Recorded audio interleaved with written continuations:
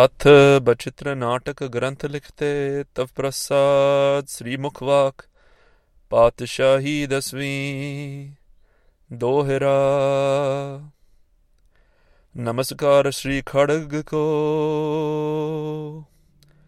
करो सोहित चितलाए, पूरन करो ग्रंथ तुम मोह करो सहाय। त्रिभंगी चंद श्री काल जी की उस्तत, खग खंड बेहंडं खलदल खंडं अतरन मंडं बरबंडं भुज दंड अखंडं तेज प्रचंडं ज्योत अमंडं भान प्रभं सुख संता करणं दुर्मत दरनं किलबिक हरणं असरणं जय जय जग कारण शिष्ट उपारन मम प्रतपारन जय तेगं।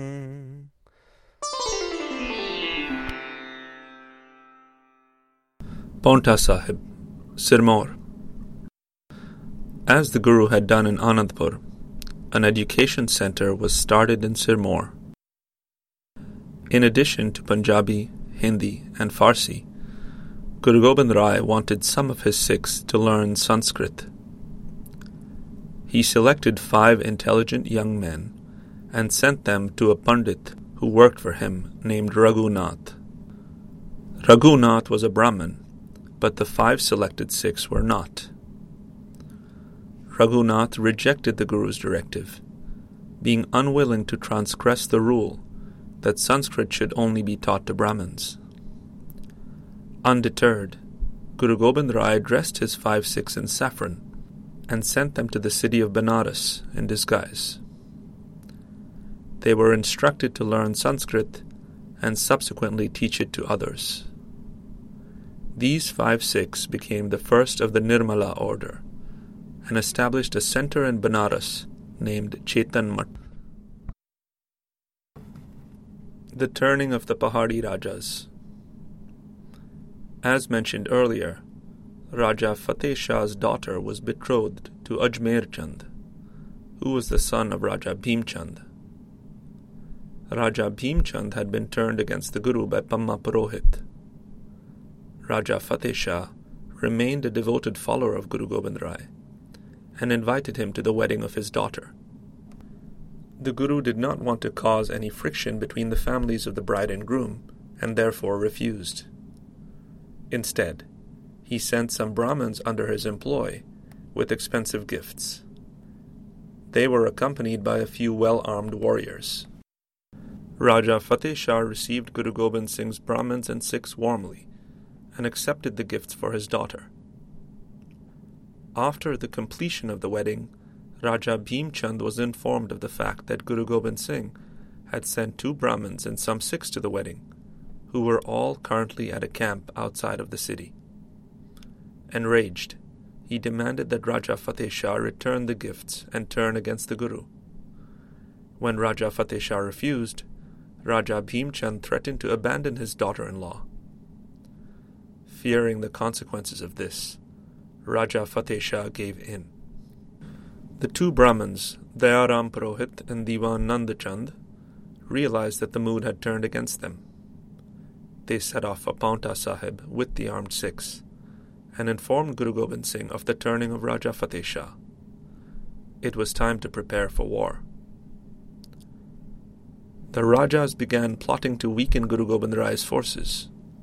They used their ministers to send a message to the Pakhtun mercenaries in the Guru's army that they would pay defectors heavily.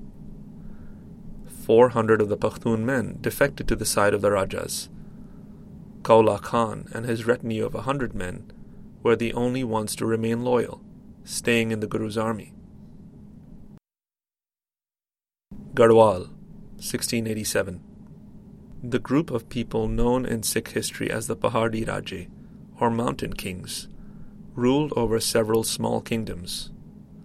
Among these were the kingdoms of Chamba, Suket, Mandi, Garhwal, Kahlur, and a few others. Of these, the largest and most powerful was the state of Kahlur, ruled by Raja Bhim Chand. The rulers got together at Garhwal in early 1687. Raja Bhimchand was able to coerce virtually all of them to join his cause and raise an army against the Guru, using a combination of persuasion and threat.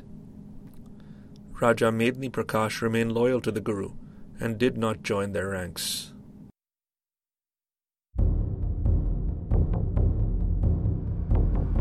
Or Bhangani Gaon, a few miles away from Paonta Sahib. April 1687. The two armies met on the battlefield in the month of April. Guru Gobind Singh's army was bolstered by the forces of his paternal aunt, Bibi Viroji, under the command of her 5 sons. In addition, Pir Buddhu Shah, upon hearing of the disloyalty of the Pakhtun mercenaries, took a few hundred of his followers to join the fight. As the army of the Pahari Rajas approached the battlefield, Guru Gobind Rai commanded his men to start playing the great battle drum, known as the Ranjit Nagara. The sound of the drum drove fear into the hearts of the approaching army. One of the Guru's men, Sango Shah, commanded a force of 2,000 men, each of whom were armed with muskets. As the army of the kings came within range, they were rocked by gunfire from Sango Shah's battalion. A fierce battle ensued between the two armies, during which several brave warriors were martyred. The tide of battle was turned in the Guru's favor when one of his disciples, Bhai Ramaji, arrived on the scene. A humble woodworker by trade, Bhai Ramaji arrived with 2 hand-fashioned wooden cannons, which were used to great effect by the Guru's army. A key warrior in the army of the Pahari Rajas was the turncoat Pakhtun mercenary Hayat Khan. After slaughtering several of the Guru's Sikhs, he came face to face with an Udasi Sant named Kripal Chand. Kripal Chand was armed with just a staff, but was skilled enough with it to break the defenses of Hayat Khan. Hayat Khan ultimately succumbed to a blow to the head, poetically described by the Guru himself in the following verse. Kripal ko piyankut ko sambhari, hati khan hayat kaisi sajari, oti chicha ichang kada mera jodang, manoma khanang matki khan haforang. In the verse, Guru Gobind Singh compares the cracking of Hayat Khan's head by Kripal Chand to a pot of butter being broken by a young Krishna. The sight of Hayat Khan's splattered head gave the Sikhs a boost of confidence, and they were able to rout the remaining force of Pakhtuns. At this point, Raja Gaji Chand, a fearsome warrior on the side of the Pahari Rajas, attacked the Sikh army with his men. After inflicting several casualties on the Guru's army, he was finally killed by an expertly aimed arrow shot by Sango Shah. At the sight of the dead Gaji Chand, Najabat Khan, an expert swordsman, engaged Sango Shah in combat. The two men were evenly matched, and ultimately both of them inflicted fatal blows on each other. When Guru Gobind Singh was overseeing the field of battle, Raja Hari Chand attacked him with a flurry of arrows. One of the arrows skirted the tip of the Guru's ear, while another one was stopped by his chain-mail armor. The Guru returned fire, and Hari Chand was killed by one of his arrows. The momentum of battle was now firmly on the side of the Sikh army. It wasn't long before the army of the Pahari Rajas had to beat a hasty retreat, leaving behind a large cache of weapons and other war-making material. The first of many battles that Guru Gobind Singh and his Sikhs would face had come to an end. Elated and confident, the army now made their way back home to Anandpur. Rasaval Chand Jabe Ban Lagyo Tabe Ros Jagyo Karangle Kamanang Hanang Banatanang Sabhe Bir Dhai Saroghang Chalaye Tabe Tak Banang हनियो एक ज्वानं हरिचंद मारे सुजोधा लतारे सकारोड़ रोयं वहे काल घायं रणं त्याग भाग्ये सबे त्रास पागे भई जीत मेरी कृपा काल केरी रणं जीत आए जयं गीत गाए धनं धार बरखे सभे मूर हरखे दोहरा जुद जीत आए जबे टिके न तिन पुर पाव काहलूर में बांधियो आन आनंदपुर गाव